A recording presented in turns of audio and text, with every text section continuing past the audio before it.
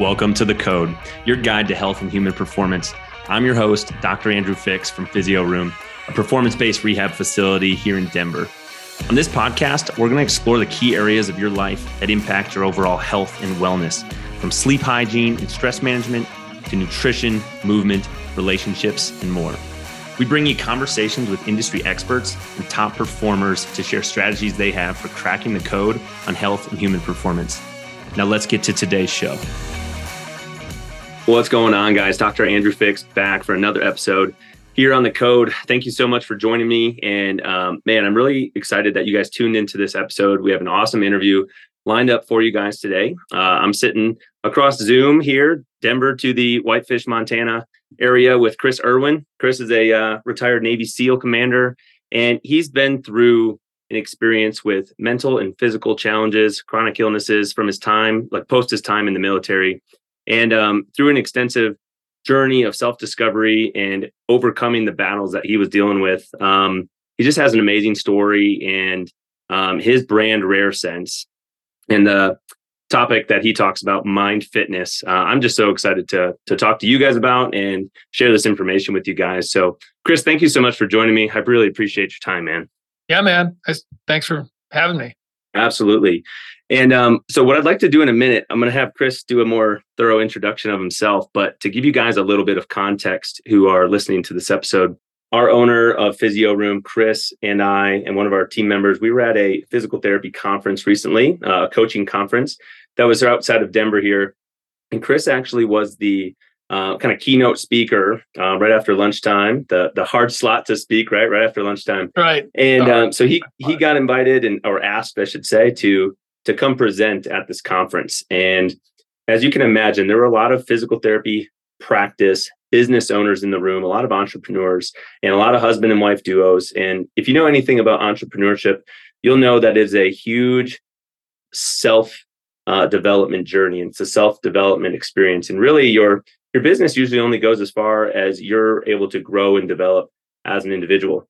And with that comes a lot of challenges, whether that's stress or whether that's relationship struggles, and inside the family, out of the family. And Chris was the speaker, and he spoke on this topic of mind fitness. And man, it just really hit home with not only me, but a lot of the other people that were sitting in the room. And as soon as we got back home after the conference, I just reached out to the host and said, "Hey, I want to get in touch with Chris. Can you share his contact information? We need to put this information on our podcast." So that's why we're here. And yeah, Chris, if you could do us all a favor and just do a little bit more of a background introduction of yourself and tell us a little bit about your history.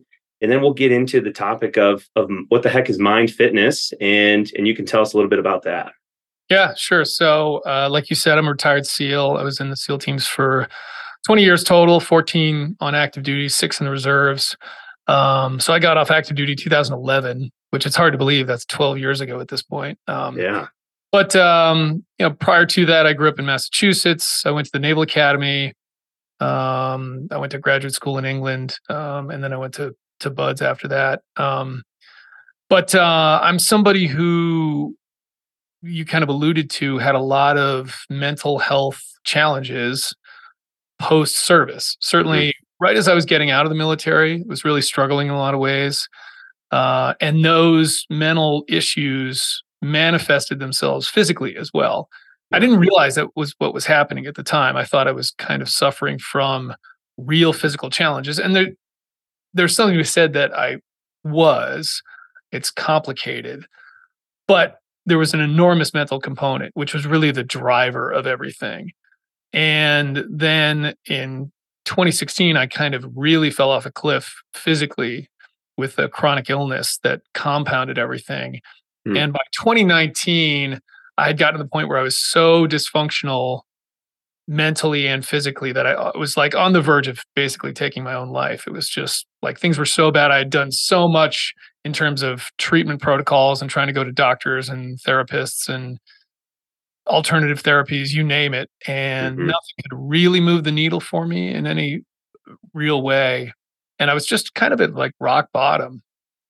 And I was able to emerge from that by sort of doubling down on the mental aspect of things. There's certainly things that I've done along the way physically as well, in terms of sort of, I mean, you can call it different things, detoxing or whatever it may be. And I still work on some of that stuff too. I would say in terms of like a full recovery, I'm probably at the like, I don't know, 85, 90% solution.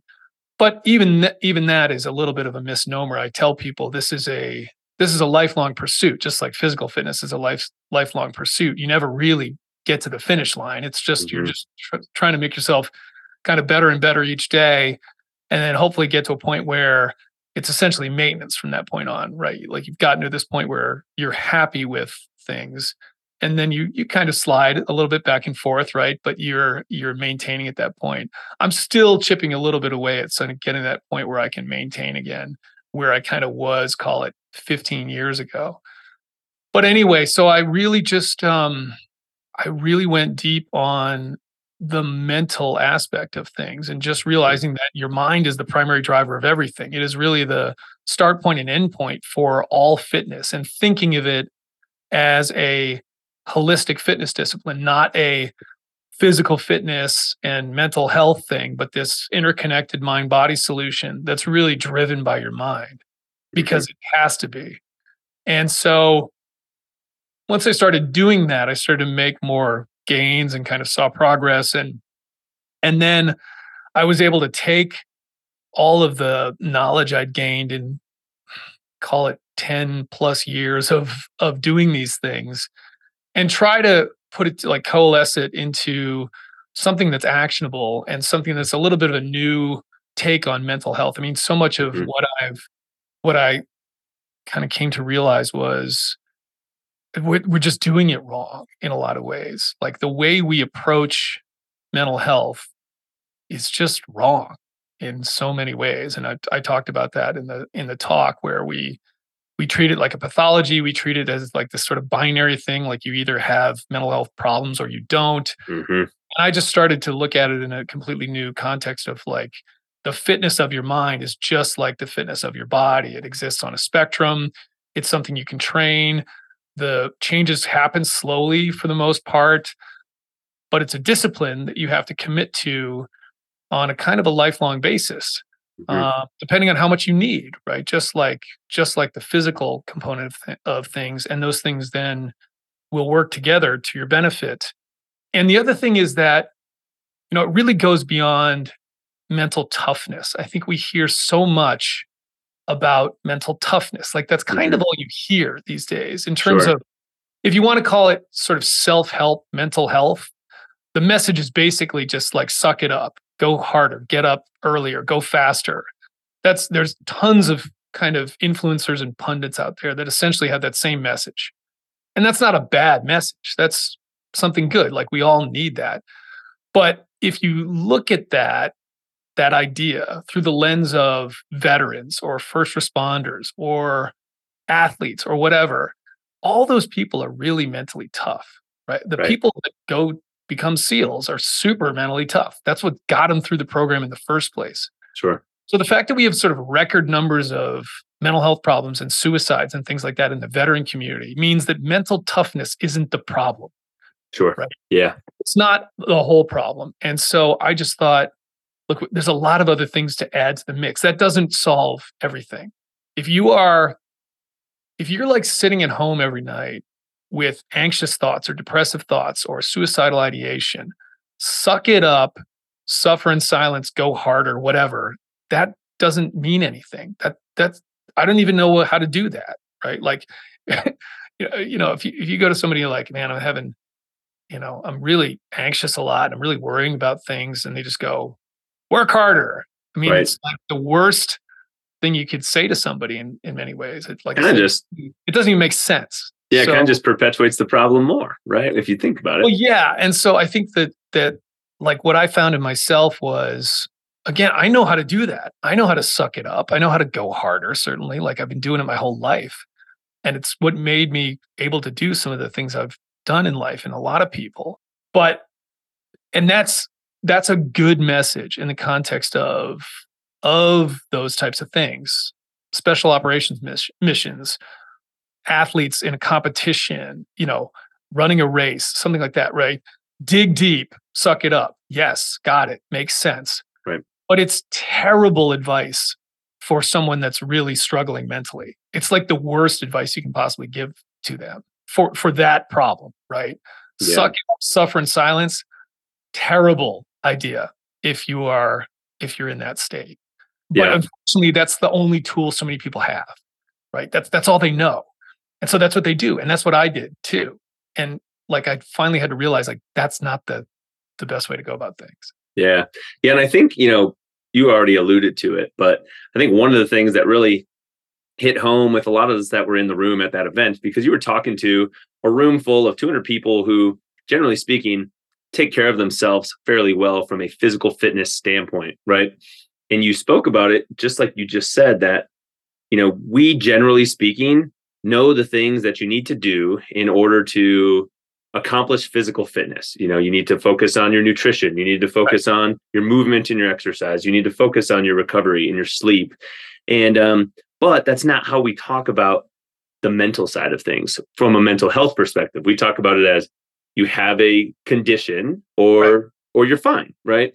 And how we treat it is not with diet and exercise and recovery and sleep like the physical side. We treat it with therapy. We treat it with medication, as opposed to treating it like training.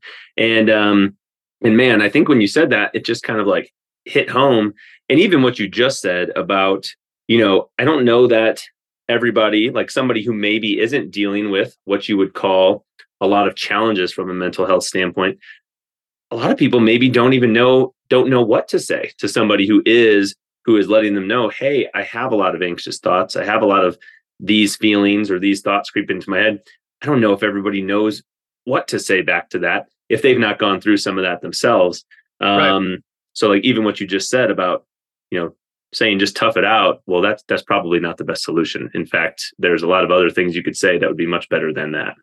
Yeah. Well, and just to dive into kind of the overall concept even more, right? So it's like, again, physical fitness, physical health, like we basically get that. It's not to say we're perfect. We obviously don't know how to fix every problem out there, but we understand that physical health is a spectrum. It is not a yes/no proposition. It's not two groups of people. There's not healthy people and unhealthy people. Mm-hmm. We're all sort of sprinkled along this continuum, and there's infinite locations along that continuum. And like I said, you can move yourself one way or the other and we know essentially what does that. It's diet, it's what you eat, it's exercise, and it's sleep. And there's some other factors that we could throw in there. There's sort of hacks and sunshine exposure or sunlight exposure and things like that. But like those three things basically solve, that's the input, right? That's the formula to get. And so the better you are at those things, the fitter you are. That moves you to the fitness end of the spectrum, right? And again, it's a slow process. It doesn't happen overnight. If you are a shit eater and don't sleep well and don't exercise, and you've never done any of those things, well, you don't go have one healthy meal and get in the gym once and get one good night of sleep and all of a sudden you're fixed. That's not how it works. Yeah. You have to commit to new habits and new practices that will slowly get you fitter and fitter and fitter. Yeah. And again, even when you get there, wherever you want to be, you just got to wake up and do it all over again tomorrow. That's just like, you just have to keep doing it. But the big thing is that it's on you. It's like some people want to do this with, what is it, Ozempic these days or whatever, right? Like, oh yeah. Yeah. But it's empowering. It's like the person who's going to get you fitter is you. No one can eat for you. No one can sleep for you. No one can exercise for you. You can get help and people teaching you how to do those things, but you have to do all the work. And yet on the mental side of things, we essentially say the opposite. We say, no, it's a binary thing. Does this person have problems or not? Right? And if they have problems, then we're going to get them help. We're going to get them therapy. We're going to get them pharmaceuticals or whatever. And it's completely a disempowering message of just, we have to treat you because you have a condition. You essentially have a disease, but you have, and we even use those terms. You have anxiety, you have depression, you have PTSD. And I just think that that's totally wrong. Who's going to fix your mind for you? Some other person? And it's not, you can't teach you. Therapy can be really good. And I'm not anti-pharmaceutical either. But ultimately, what we should be doing is telling people, no, no, no, you actually have the power to impact yourself here. But the kind of the thing I talk about is even when you say that, people don't know what to do. They don't know we don't know what the diet, exercise, recovery is of mental fitness, right? If we're going to train ourselves in the mental health spectrum to the mental fitness, or what I like to call mind fitness end of the spectrum, okay, how do you do that? What do you do? And Right. so that's where I had to kind of go, okay, what are the components here? Like, how do you figure out what the components are?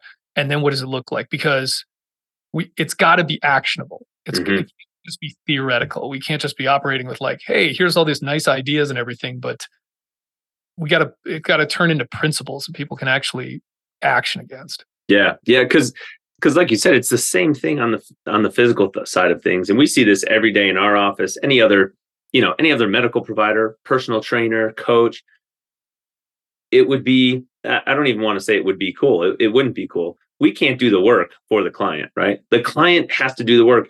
And like what I'm sure everyone tries to do is like we really try to empower that. Like I don't get the credit if you feel better because you came in with knee pain to our office and several weeks later now your knee's feeling better and you're back to doing the marathons and the things you want to do.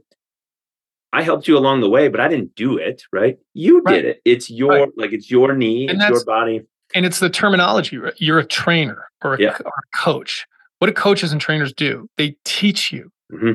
right? That's the best coaches and trainers out there are the best teachers. And so Definitely. even from a mental health perspective, a therapist is really a coach, or Yes. should be a Yes. coach, in the sense that you might go to a therapist, and I've gone to therapy, and again, therapists can be great, but you have to think of them like a coach, and they need to think of themselves as a coach, where it's teaching you what you don't realize or what you don't understand or any of Hmm. this. But you have to take that on board and eventually enact it yourself. If Hmm. your thought process is, I always have to go to the therapist every day or not every day, we'll call it every week for the rest of my life, because they keep me grounded or fix me or whatever. Like, no, no, we're not making progress. I think your goal as a physical therapist is to get your client out the door as fast as possible, right? It's to heal, to help them heal. And then hopefully they don't have to see you. I mean, ideally, that's a victory, right? Yeah. And I think therapy or coaching from the mental side should be the exact same thing. It's like, I want to get this person so they don't come to my office anymore. That's the whole idea. So they feel like, okay, I got it. I understand what I'm doing wrong now. And I've got a plan and a way to counteract that. Yeah. Yeah. And I think it's so important to conceptualize the idea that all of this lies, like you said, along a continuum. And I think that's one of the best things, but also sometimes the most frustrating things about fitness is you never get there, right? Right. Like there Right. is no endpoint. You could win, the Arnold show, right? Like you're the most fit bodybuilder in the world.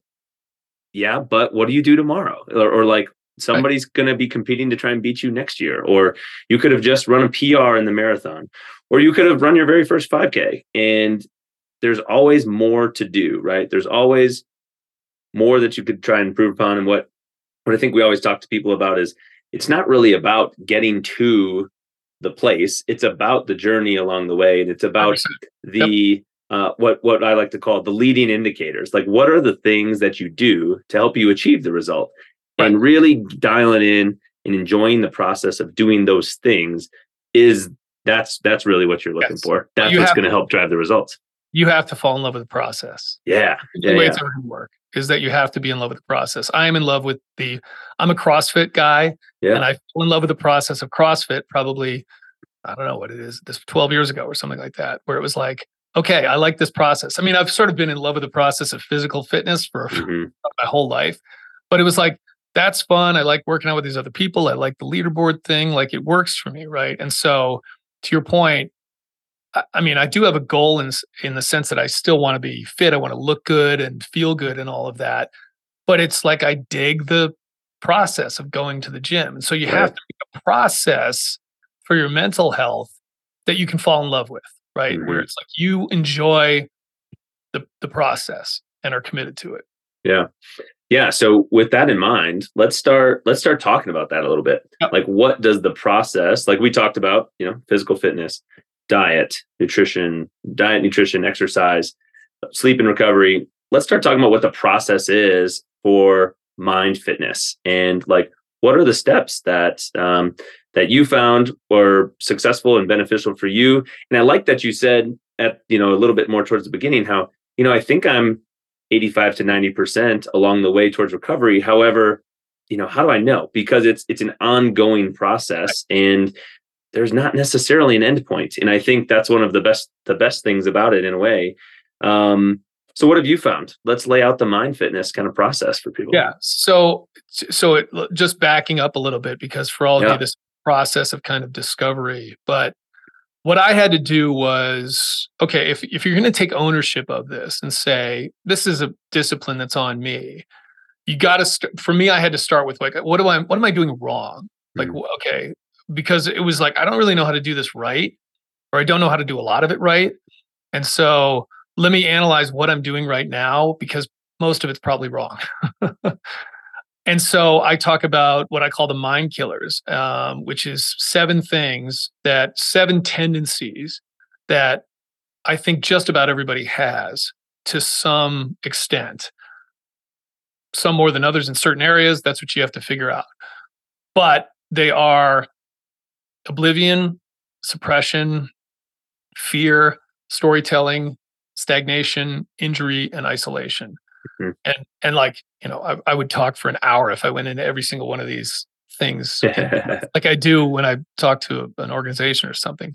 But the basic starting point is oblivion. And the idea is you have to become aware of the thought process in itself. You have to tap in and start to observe what you're thinking and not think that it's you. Mhm. And that's what most people don't do. And most people never get to that point. Most people identify with their own thoughts. They think I am my thoughts. Like I am generating my thoughts and that's me. And any thought I quote unquote think is something that I have to take very seriously and take on board. And that isn't right at all. And it took me till I was probably in my mid 40s. I'm 48 at this point Yeah. to understand that it's not to say you can't think about things or focus your attention. You can do that. Clearly, I'm doing that right now. But the the thoughts that show up in your head just show up. There's just this sort of stream of information that just percolates to the top, and you're not choosing any of that. You're Mhm. not deciding it. Sam Harris says you don't think something before you think it, which I think is a great way to say that. Yeah. And that's a lot of people don't understand that or don't even realize it. But all you have to do is kind of like sit and pay attention to what's going on for about a minute, and you'll figure that out if you're really focused on what's going on. And Mhm. so the first thing is being able to disidentify with thought. Like that is the step one. You have to be able, because everything else is kind of built on top of that. And that's where like a basic meditation practice comes into play for the most part. A lot of people don't like that term meditation. It can be Yeah. sort of like, I'm not, and this is a thing where if you come from a certain segment of society, be it special operations or first responder, whatever it may be, where it's like, well, I'm not one of these hippy dippy dudes that sits in the corner like lotus position and burns incense and everything. Like that's crap's not for me. And so, but that it doesn't need to be that. It doesn't need to be, it doesn't have to have any of that like branding on top of it at all. Mhm. It's just an awareness practice. And it can be like a Yeah. 2-minute thing. And I did this in the presentation, right? Just a 2-minute exercise of just being able to notice your thoughts. And there's a bunch of different ways to do that. But that's kind of step one in my mind is just Yeah. coming up with a practice. And like I go through exercises of this, of it doesn't need to be sitting in a cave for a year. It doesn't need to be sitting there for an hour or anything, but just becoming aware of this again, so that I always say the purpose of meditation in my mind, for me, or whatever you want to call it, you can call it something else, you can call it an awareness practice, is not to become a great meditator. Not what I'm doing. If you want to do that, great. If you want to do one of these things where you're in silent retreat for 3 months, great. That's great. Mhm. That's not what I want to do. I want I want to be more aware the rest of my life. I want to be aware when someone cuts me off in traffic that the anger sensation I get is just a sensation, and the thought that flashes in my mind is not anything I have to latch on to. I can just let it go. Yeah. Uh, those types of things, those scenarios, or when I get riled up, like I can feel sort of like a fear-based sort of response coming on, I can disassociate from that, or a panic attack even, and go, okay, I actually don't have to give that any energy. I can like just say, okay, this is happening, but it's not me, so to speak. That's the key. It's trying to do that. It's sort of like going to the gym. I go to the gym so that I feel better and look better the rest of the time, not the Not that gym, moment. Yeah. not that moment, right? Yeah. In fact, I might not look all that good in that moment. I may be doubled over and heaving and breathing hard, but that's fine. I'm putting in the effort there so that the rest of the time is better. Hmm.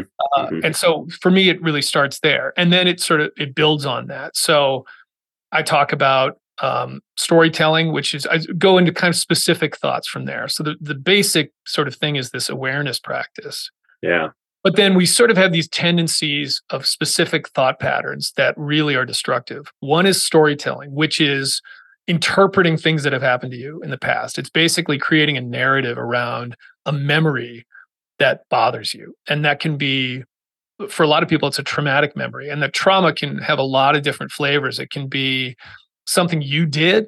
Like that was kind of my thing, was sort of like this sort of tactical error that I had, like a professional embarrassment, which I refer to as a Bill Buckner moment for baseball fans out there. I'm Hmm. from Hmm. Boston. It can be something that happened to you. Like, there's a lot of trauma victims out there like that. It can be something you witnessed, like if you were on ground zero when a plane flew in 9/11 or something like that, right? Where it wasn't like directly at you, but you witnessed this. And so things like that are memories that we then build a story around a lot of times that's destructive for us. It's like, I'm weaker because of this. This happened to me and I'll never get over it. Everyone's laughing at me. Nobody likes me, whatever, all that stuff. And all of that is just context that you've glammed on to a memory that doesn't innately exist. Like it's not actually tied to the memory itself. Like you've injected that into the Yeah. memory. And most people don't look at it that way. They think, I've got to feel a certain way about this. I've got to think a certain way about this. And it can be really destructive. That was what the case was for me. Is like I just kept telling this like really destructive story to myself, which is essentially PTSD. PTSD is Sure. kind of, in my mind, is sort of made up of two components. It's that component, the storytelling component, and then it's a lot of emotional processing that hasn't happened, the sort of physical stored memory type component, which is suppression. That's kind of the next thing I get to.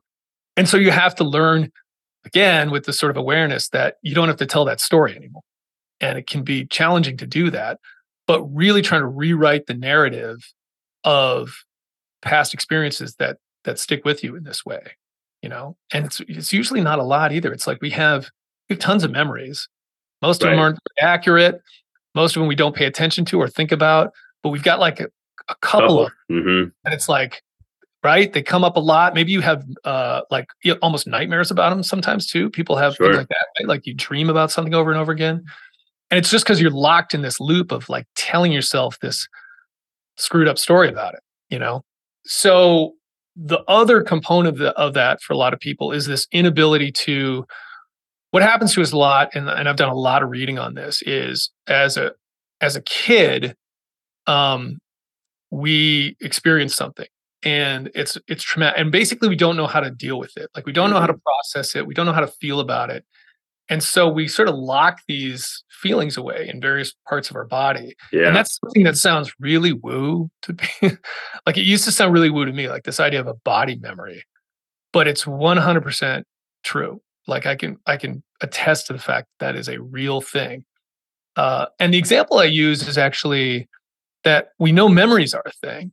Like Yeah. we're all in agreement there. You experience something and there's information and experience that's imprinted in your body. And we think it's in your brain, but we don't actually know that it's 100% just in your brain. But you can recall this, right? Like it's Right. data that's stored in your cells, And when you break it down like that, it's like, yeah, that is kind of weird, isn't it? You Hmm. know, Hmm. like that's what's happening. You have an organic cells, right, in your body that store information, energy in this way. And the problem is that energy can be dysfunctional. So Sure. it's overloading the system. If it's a really traumatic thing, it can cause dysfunction in various ways. And certainly, if you are somebody who's, I always, again, I come at it from this sort of veteran experience, but go through a lot of trauma, a lot of things that like you should be able to process emotionally that you don't. And I can speak for myself. I spent a lot of years just kind of stuffing every emotion down. It's like somebody dies, like not going to deal with that, right? Like just every heartache, everything that you should be able to grieve over, it's just like, nope, not going to deal with that. Just stuff it down. Yeah. And that can really screw you up over time. And so I had to spend a lot of time and energy learning how to process those emotions and being okay with crying and being okay with figuring out how to cry and still working on it too. Hmm. But it was like, I mean, I give some of these examples. I mean, we're talking like various treatments and therapies of crying for hours, literally, like screaming and wailing, right? And Yeah. that's when you think about that, because it's like it doesn't come from nowhere, right? That energetic response, the reason we have emotions is because it is the way our bodies deal with experiences that sort of overload our circuitry, right? Yep. It's the way we process external energy.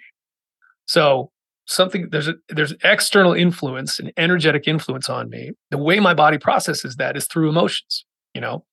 Um, so it's not like they're useless. It's not like we should just Right. ignore them. They have a very specific purpose. And again, if we resist that, I always use the very crude example of like holding in a fart. It's like, right? Like, okay, can you do that? Yeah, you can. If you keep doing it, it's really going to be uncomfortable and painful and toxic.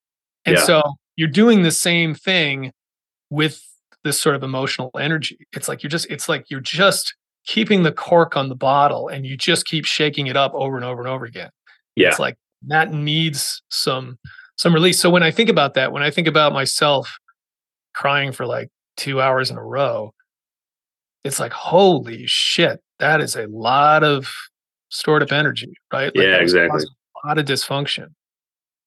So that's kind of those are sort of the backwards looking pieces there is the Hmm. so the counter to that is learning to express that and learning how to move energy. And a lot of that for me came down to not only expressing feelings, but doing proactive things like breath work and Yeah.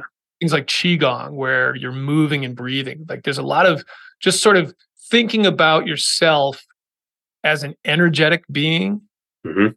and not just a material being, right? Like Right. we so much in Western medicine that is about you as a material being. You're this sack, you're this meat sack, right? Filled with chemicals, basically. And there's so little that is devoted to you as an energetic being. Hmm. And Hmm. it's equally a part of you. I mean, it's what's keeping you alive, basically, right? Like the difference between if I were to drop dead, right, in the next minute, the energy would be gone from my body. Physically, it'd basically be the same, right? Sure. So, like, that's a real thing that we have to deal with. So that's kind of the next thing. And Yeah, then it I makes good sense on the like releasing of energy because I mean, if you think about it any other way, like, okay, well, how does our body, say you're exercising, right? We're building up heat. Well, we release that. We release the built up energy in our body by breathing heavier, by expelling heat, by sweating.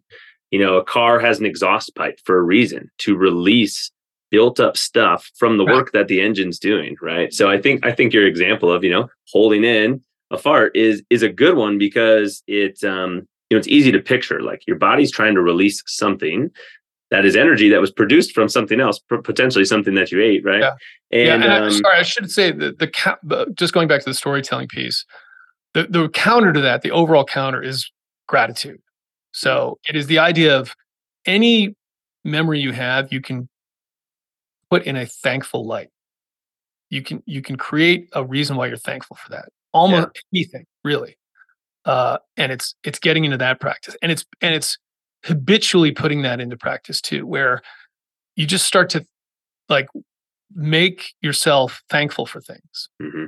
Proactively, attitude of gratitude, that type of idea is really important. Instead of this sort of like regret, I don't know what you call it, but like attitude of regret, which is Yeah. kind of I did forever. Like it was like I walked around with this cloud of regret over me.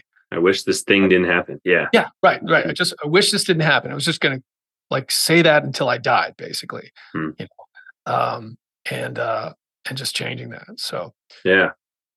What's up, guys? Dr. Andrew Fix here from The Code. And I want to encourage you to check out our friends at Flux Footwear, the only shoe with an adaptive sole that moves and flexes with you. Since I got my first pair, they've been one of my favorite shoes to wear no matter what activity I'm doing throughout the day.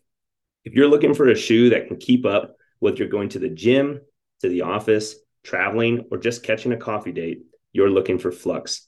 Visit the link in the show notes or check out my Instagram to get 10% off and pick up your pair today. Yeah, so let's see. We've gone through oblivion to storytelling to suppression. And if I remember right, the next thing is fear. Fear, yeah.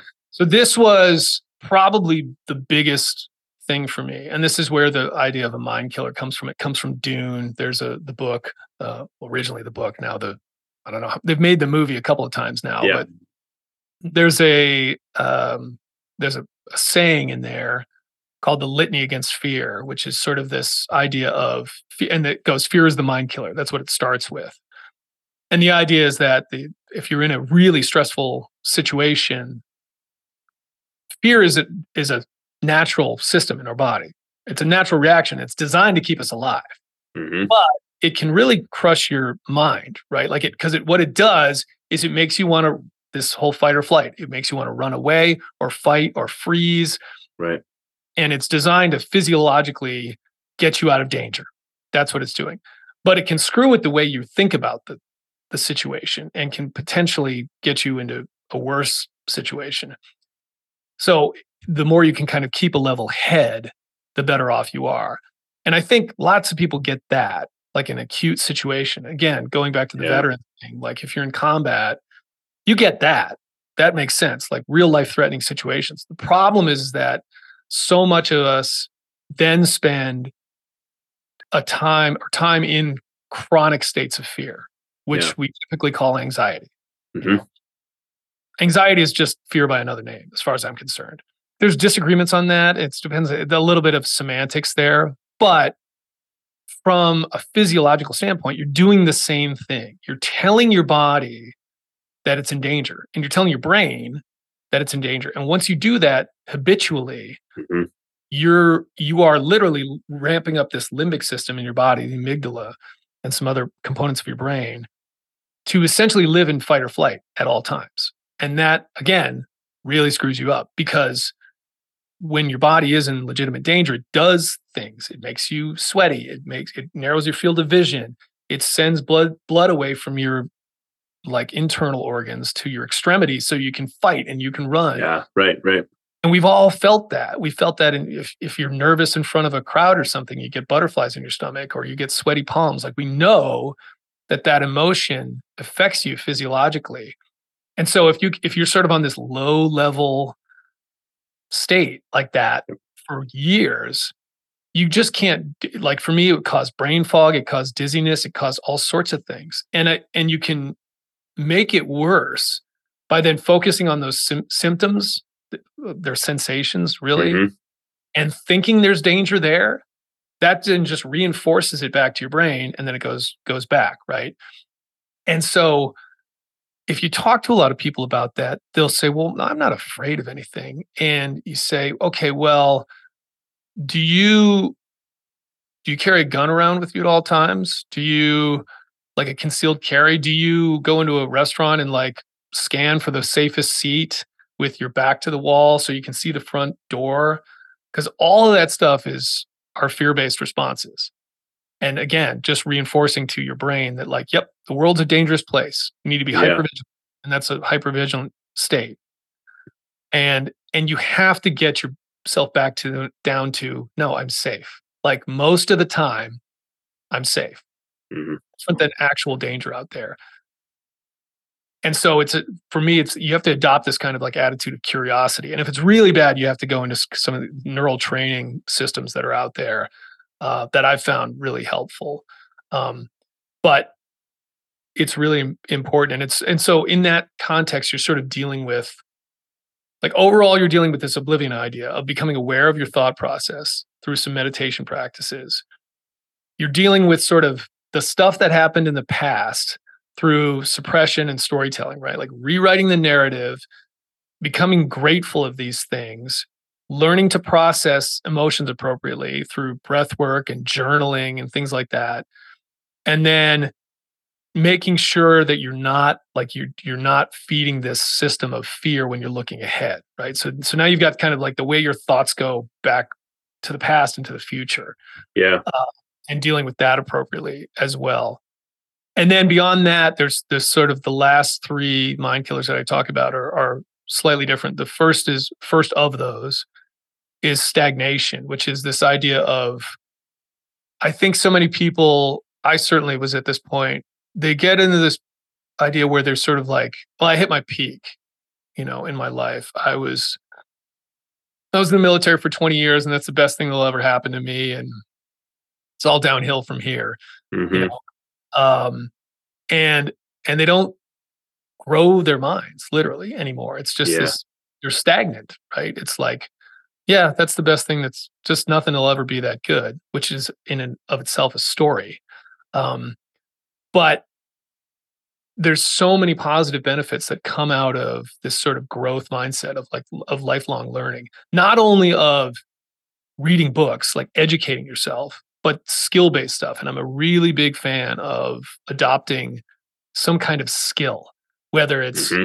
instrument or archery or Brazilian jiu-jitsu. Like it like the whole idea is it involves your body in some way. Because by doing that, you are literally building new neurons in your brain. You're Totally. expanding your mind and making it grow. The other good thing about it is if you're somebody who spends a lot of time sort of locked in thoughts, and that's like, I'm certainly that way. When you are learning something, if it's, for me, it's instruments. So I Hmm. guitar, I started playing the piano about 4 years ago. When I'm doing that, I really can't be anxious because I have to be focused on what I'm doing. Yeah. It's like I'm literally like looking at my hands and I'm trying to read notes and everything. There's no way I can entertain a thought that's like worrying about something or regretting something. And so it's a really good distraction from that, but helps to sort of get you out of that pattern of behavior. And I think Yeah. that's a big aspect to it too.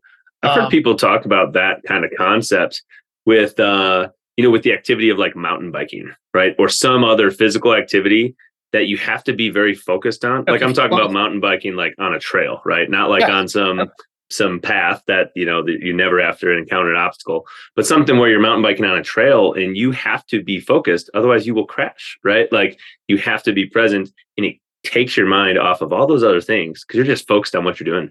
And it even more so, it connects your mind and your body again. And Totally. a lot of Yeah. what happens to us is we literally sort of almost disassociate from our bodies and we become just focused on. And I was somebody who used to think this was a good thing, where it's like, no, I should, like, I'm a cerebral being and thinking is really important, and it Hmm. is.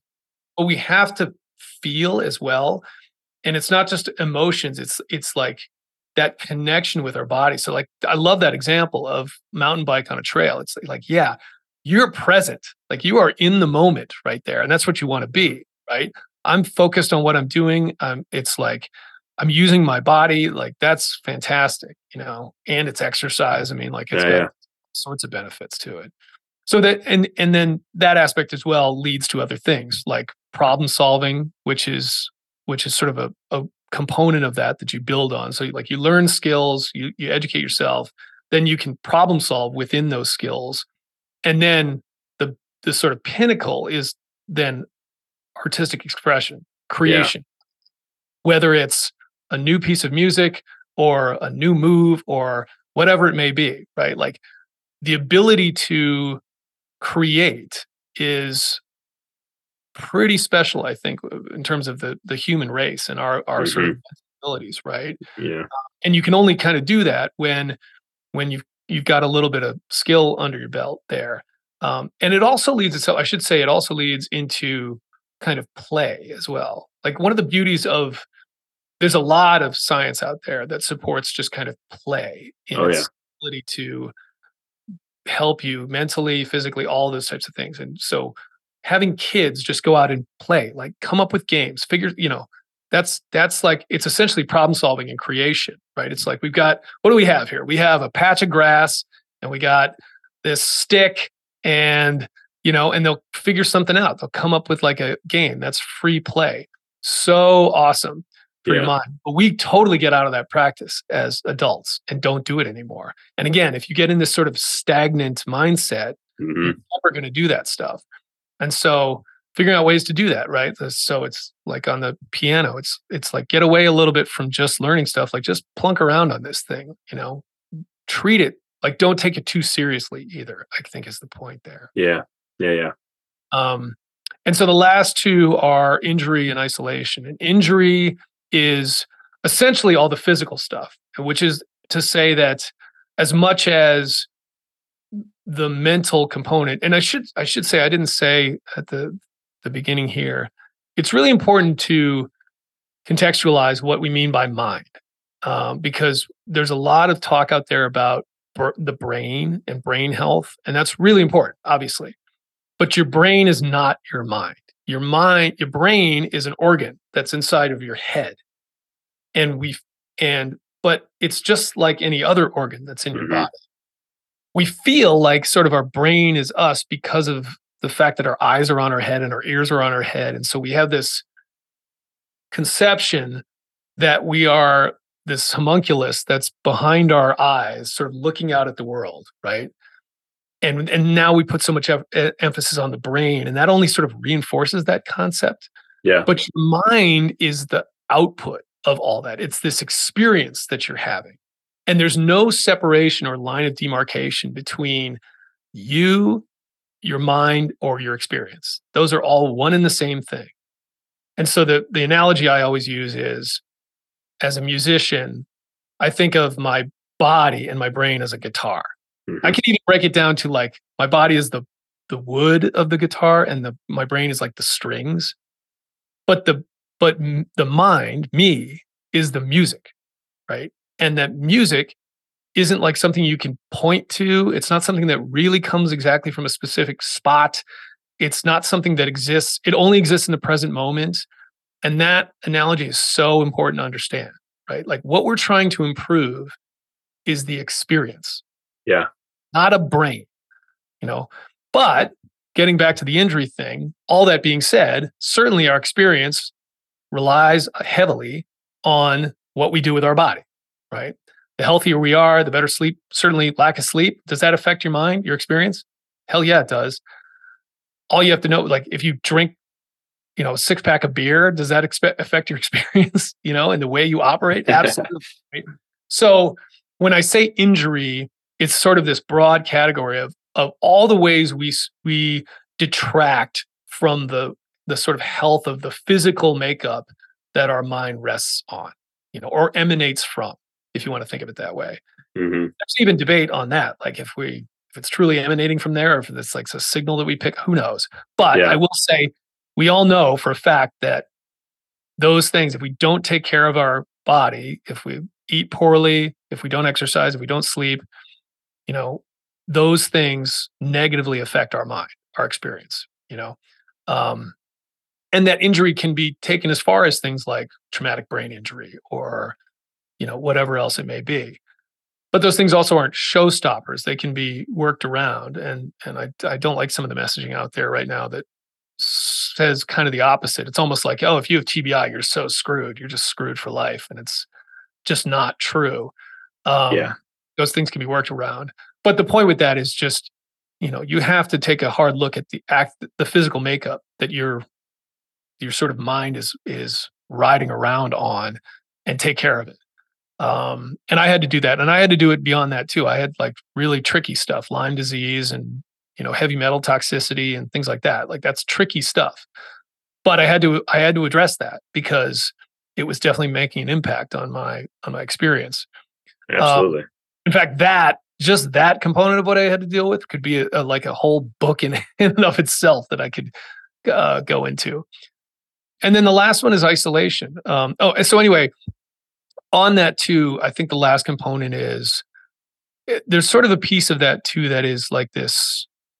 The way to approach that is that go harder mindset, right? That just trash your body basically, like run it into the ground. Sure. It's like, yeah, no, that's not a good idea. Like I'm sort of big on this idea of balance. And that's to me, the antithesis of that injury is figuring out what your body looks like from a balance perspective. Like, how Yeah. is it balanced? And there's people that rally against that. Like, no, no, no, you need to be unbalanced if you're going to be successful. Okay. I still think people that choose a discipline and go hard in it, they are balanced in the context of that discipline. They sleep well, they eat well, certainly if you're going to be a world-class athlete. And you can't ride the red line forever. You just Right. can't. And it has impacts. So I'm big on, like, with me in physical fitness. I'm still a CrossFit guy. I think I always will be. That's what I like to do. But I've injected some yoga into what I do to try to balance that out a little bit because that's helpful, you know. So to me, that's kind of the thing you're seeking. And then Yeah. with the isolation piece, it's like, look, we I think we got a sort of a test. We got a free test, pardon the pun, with COVID the last couple of years of Hmm. what it looks like when we isolate ourselves, and it's not good. And unfortunately, we become more and more isolated. I mean, look at us right now. We're having a conversation over Zoom, and Right. that's great. But we're not physically co-located. There's a lot of people now that essentially sit in a room by themselves all day long and stare at a screen. Right.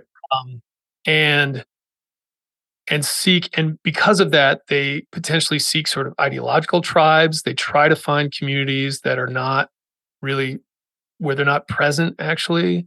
And some of those can be beneficial. I'm not saying that, but I'm I really found that I had to find community again. Like I just had to figure out ways to get together with people. For me, the best place is actually my gym. That's where I Yeah. really like, get together with people, and it's like I'm physically present with other human beings, and I'm laughing and having a good time. And you have to force yourself into some of these things, I think now. And I give this example of we talk a lot about self-care these days, and you hear Right. that's like, hey, when you're having troubles, you need some self-care. And it's some of those things are good, but it's this idea of, hey, you're feeling sort of alone and depressed, and what you need is more alone time, which I think is completely the wrong approach. And you'll get people that'll say, well, your grandfather didn't need self-care, like, the World War II vets didn't need self-care, whatever. And it's like, well, they did. What they did was they got together with buddies and they went bowling. Like they had a bowling league or they had a poker night or something like that. And they were able to essentially have free therapy with other people. And that's what you get when you work with a team. Like you talk things out, and it doesn't even feel like that's what you're doing, but you're Right. like, that interaction with people. It's like, hey, we talked about this, like, how's it going, and this and that, and that component is so important. We are social animals. We have evolved to operate in small groups of 150 or so people. And man, the more we lose that, it's just really bad. Like, Yeah. Yeah. um, Yeah. that community, it's like the group mental fitness aspect of that is equally important. Um, so when you sort of take that all together, you can then extract all those sort of practices, meditation, journaling, like getting together with other people, making sure your diet's squared away, like blah, blah, blah, blah, and then you congeal it into this new paradigm of mental fitness and practices that you can then build a regimen upon. And that's kind of the next step that I then take of trying to one turn that into an actual paradigm. And I group those things under three categories: maintain, orient, and develop. Right. So it's like Yeah. maintenance is that's sort of the pyramid, although it's a circle, it's cyclical of mind fitness. Is maintenance is kind of all the body stuff. And breath work is included there too, which I think we just completely ignore. Like this idea of like you have to start with breathing. orientation is kind of like all it again, orienting your mind. Like, where are you? Are you with other people? Are you by yourself? Are you aware of your thoughts? Meditating, journaling, all those things to sort of like really get in tune with what's going on so that you can course correct. And Mm-hmm. then the development aspect of it, which is sort of the growth idea there of then, okay, let's build on it. Let's make ourselves smarter. Let's make ourselves more skilled. Let's make ourselves more compassionate. All those types of things. Right. And that just goes around and around and around, right? It's not this pyramid with an end. It is just and the beauty of it to me is that you get physical fitness as a byproduct. I mean, it's not even a separate thing. It's a mind body fitness thing, right? So you get this holistic fitness out of it. But the point is, like, if you're mentally fit, you will be physically fit as a result of that, and it has It's almost to hard start. not to. Yeah, Yeah. it is. And it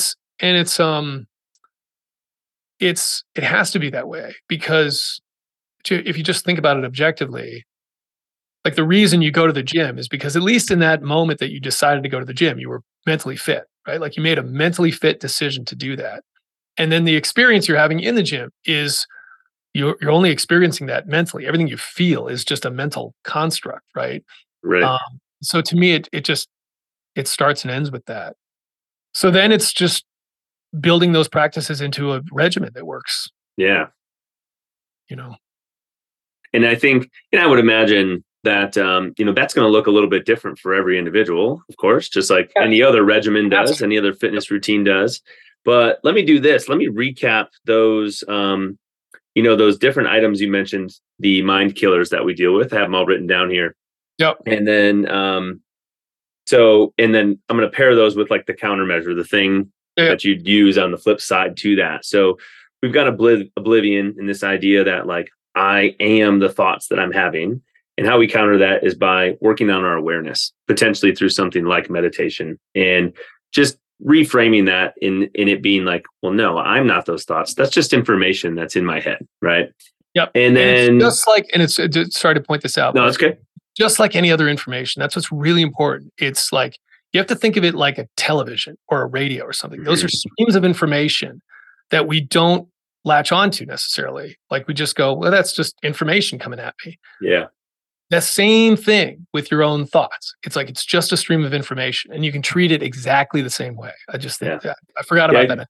I kind of think of it like that. I watch, ESPN. It's that like ticker across the bottom of the screen. It's just going. Yeah, I love that. That's great. It's, you don't decide what's there. Something else That's is even deciding. Better. I'm going to use that. Yeah, the ticker at the bottom. Yep. Okay, so after oblivion, we move on to storytelling, and the emotions and the story that you have wrapped up with the memories. And a way to counter that story that you're telling yourself is through some sort of a gratitude practice, right? Potentially through something like journaling and sort of reshaping that. And instead of being upset or regretful that something happened, changing that story to, I'm actually glad that this happened because here are all the good things that actually came out of that, as opposed to the other way around. And realizing that you can do that. You don't have, no one is forcing you to tell a specific story about a memory. No one. You're the only one that's doing it, right? And so there's absolutely no reason why you can't change that story. Yeah. And then I think so many people probably relate to this idea of suppression and holding in the emotions rather than feeling them. And what we talked about is, we have energy that we need to express. We need to move this energy from our body. Breath work is potentially an opportunity to do that, or letting yourself cry if that's what it feels like you need to do, rather than suppressing the emotions that you have. Yeah. And I should say I've actually morphed that term a little bit in terms of the counter. And I think the best way to express it is processing. What you're doing is processing the energy, Yeah, I like that. Processing. And then, whether you're using the term anxiety, whether you're using the term fear, we sometimes get locked into this fear mindset of, expecting the worst out of a situation, as opposed to when something happens, or if something's going to happen, just noticing it and being curious about it and saying, oh, well, that was interesting, instead of being so concerned or fearful about it. And that's really just like a retraining process that we need to go through, right? Retraining that idea in our mind. Right. And it should be, again, just like the sort of storytelling aspect. Nothing is innately scary. Mm-hmm. Nothing. Right. There's people that are afraid of spiders. There's people who love spiders. Right. Nothing is innately scary. So it's changing anything that's may frighten you can make you interested too. Yeah. Yeah. Yeah. And then the final three, right? Stagnation, one of those. And this idea of like having a growth mindset, knowing that you can keep learning new things, right? You have not reached the peak, even if you're like, man, I'll never be in as good of shape as I was before. Well, that's your mind telling you that there are still things that you can do. So replacing this idea of stagnation with growth and with I think you were talking about artistry in this, like the instrument side of things, or learning a new skill, and continuing to learn and educate yourself. Yes. And just realizing that the beauty of your mind is it can get better with age. Mm-hmm. And like, not brushing aside, but like, unless you're afflicted with dementia or Alzheimer's disease or whatever, you can pick these skills up and make yourself smarter almost forever. Yeah. You know, really can. Your body, unfortunately, unless we're working on the technology, but body will start to slowly decline. You're going to do your best to keep it kind of at peak performance. Yeah. But like, you could pick up a new instrument when you're 70 years old. Yeah. You will get better at it, which means you are actually expanding your mind. Totally. Right? And that's an amazing thing. And if you're not tapping into that ability, you're just missing out, and you're honestly just getting older. Like you're letting yourself get older mentally. I think that neuroplastic idea or phenomenon was probably one of the most interesting things to me in my time going through physical therapy school and education, was just this idea of like your mind can continue to change and adapt. And it's just fascinating. So, and then you talked about injury and isolation. Injury, this concept of like, you don't need to burn your body into the ground, or we have had injuries and we need to work on healing those things, working smarter, not just harder, and finding a sense of balance, whether that's a balance in our life or whether that's balance in the construct of the thing that we're training for. Like maybe you're working on being a runner, maybe you're doing this. And just like you said, in looping yoga into your CrossFit practice, that's the exact same thing that I do. I don't necessarily train consistently in CrossFit. I will occasionally do CrossFit workouts, but man, I have loved the once a week yoga class that I try to get myself into. But I do too. Just to mix it up a little bit. And then you talked about isolation. And I like that you brought up the fact that, we're both sitting here on Zoom calls, and I was actually having a similar conversation with a client today who that's basically what her work is, right? She is on Zoom with other people who she doesn't really know that much. And, it's an isolating feeling, and how we need to get out of that is we need to find a tribe or find a community to be a part of, whether that's at the gym or whether that's a bowling league or a softball team or whatever it might be, and socialize and reach out to those people and get to know them, because really we need that community around us. Boom. Awesome summary. Yeah. And then, we talked about physical fitness falling in these categories of like diet, exercise, recovery, and sleep. And then on the mind and mental fitness side of things, having similar categories of maintaining, orienting yourself, and continuing to develop yourself. Yep. Yeah. Yeah. No, I love it. Maintenance is the physical stuff, right? That is basically with the breathing added, because to me, that is the other component that's just so critical to your physical makeup. And it's the one that sort of ties your mind and body together in a lot of ways, like your nervous system. And it's one that gets ignored a lot. And I think it's so critical. Yeah. I think wrapping this whole thing up like that is just, I don't know. I love it. I think the concept of it is great. I think it ties really well into the way that probably most of the people who listen to this show think. And before we, continue winding this episode down, I just want to give you an opportunity, Chris, to tell us a little bit about, the company that you started. Tell us what Rare Sense is, in case anyone wants to check it out. All the information and ways to find it will be in the show notes. But what is Rare Sense? Yeah. So, I mean, Rare Sense is just the brand of Mind Fitness, basically. Yeah. So I wanted to give it a brand name. And it comes from a friend of mine, a fellow teammate from, 20 years ago at this point, who he just made a comment one day, like, common sense isn't that common. It should be called rare sense. And I honestly don't know if he made that up or he stole it from somebody else. Who knows? But I always liked that idea. And I feel like all of these ideas, it's not exactly new knowledge. It's more of like an amassing of everything that's out there that should be common sense and isn't. Mm-hmm. And I think that's kind of the idea that I'm trying to put forth. So, I mean, I call it an uncommon approach to mental health. That's sort of the tagline to it. And so the Rare Sense brand lives under, I've got a website, raresense.com. That's linked to a blog and newsletter, Substack. Some people don't know what Substack is, but Substack is essentially a blog newsletter. Yeah. Raresense.substack.com. And that's where I publish content. So I put out an article every month. That's, well, I should say, let me back up. I do weekly training. So every Sunday I publish an exercise for the week, a mental exercise that falls into these categories of meditation, breath work, journaling, skill work, and in different combinations. I think of it like a mental workout of the day. That's the idea. It's like just a CrossFit WOD. Mm-hmm. But I do it a week at a time because what I want people to do is try this practice. And they're short too. It's not like here, do this for 2 hours. It's usually 10 minutes, 8 minutes, a couple times a day. But the idea is try this practice. Here's the idea behind it and see if you like it. See if it's effective for you.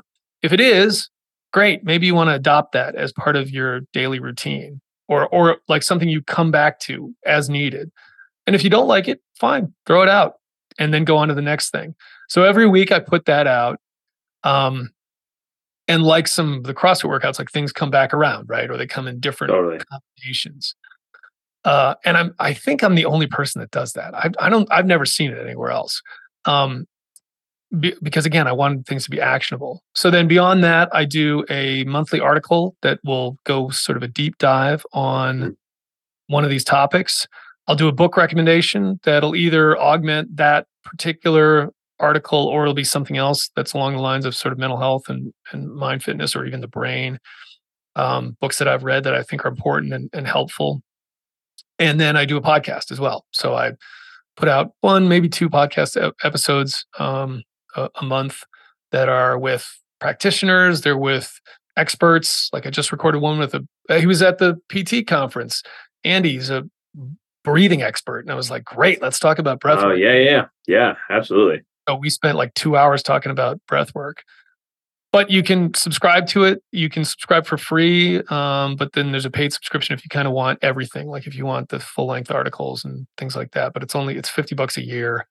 So I know everyone gets subscribed to death these days, but it's a lot of work. So it helps me out. And then I do, speaking engagements with companies that want either their HR department wants something or whatever. Like it was great talking to you guys. Really interesting group as well. And I got to work out with everybody, which was fun.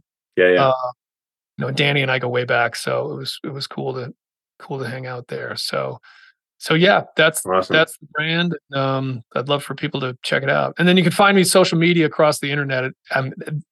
At this Chris Irwin. I'm everywhere at that. So cool.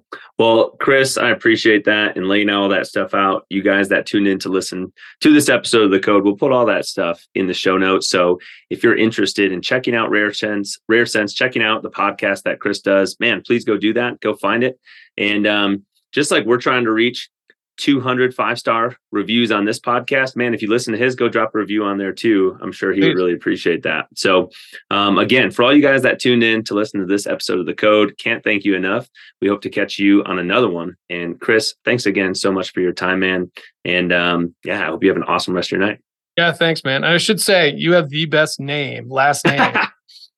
I mean, I don't know if that played into your choice, your profession of choice, or if that was just like, but man, that's a great last name to have for we're gonna leave that in this episode because it's funny because that gets brought up all the time, and sure maybe we'll need to do a podcast on that specifically.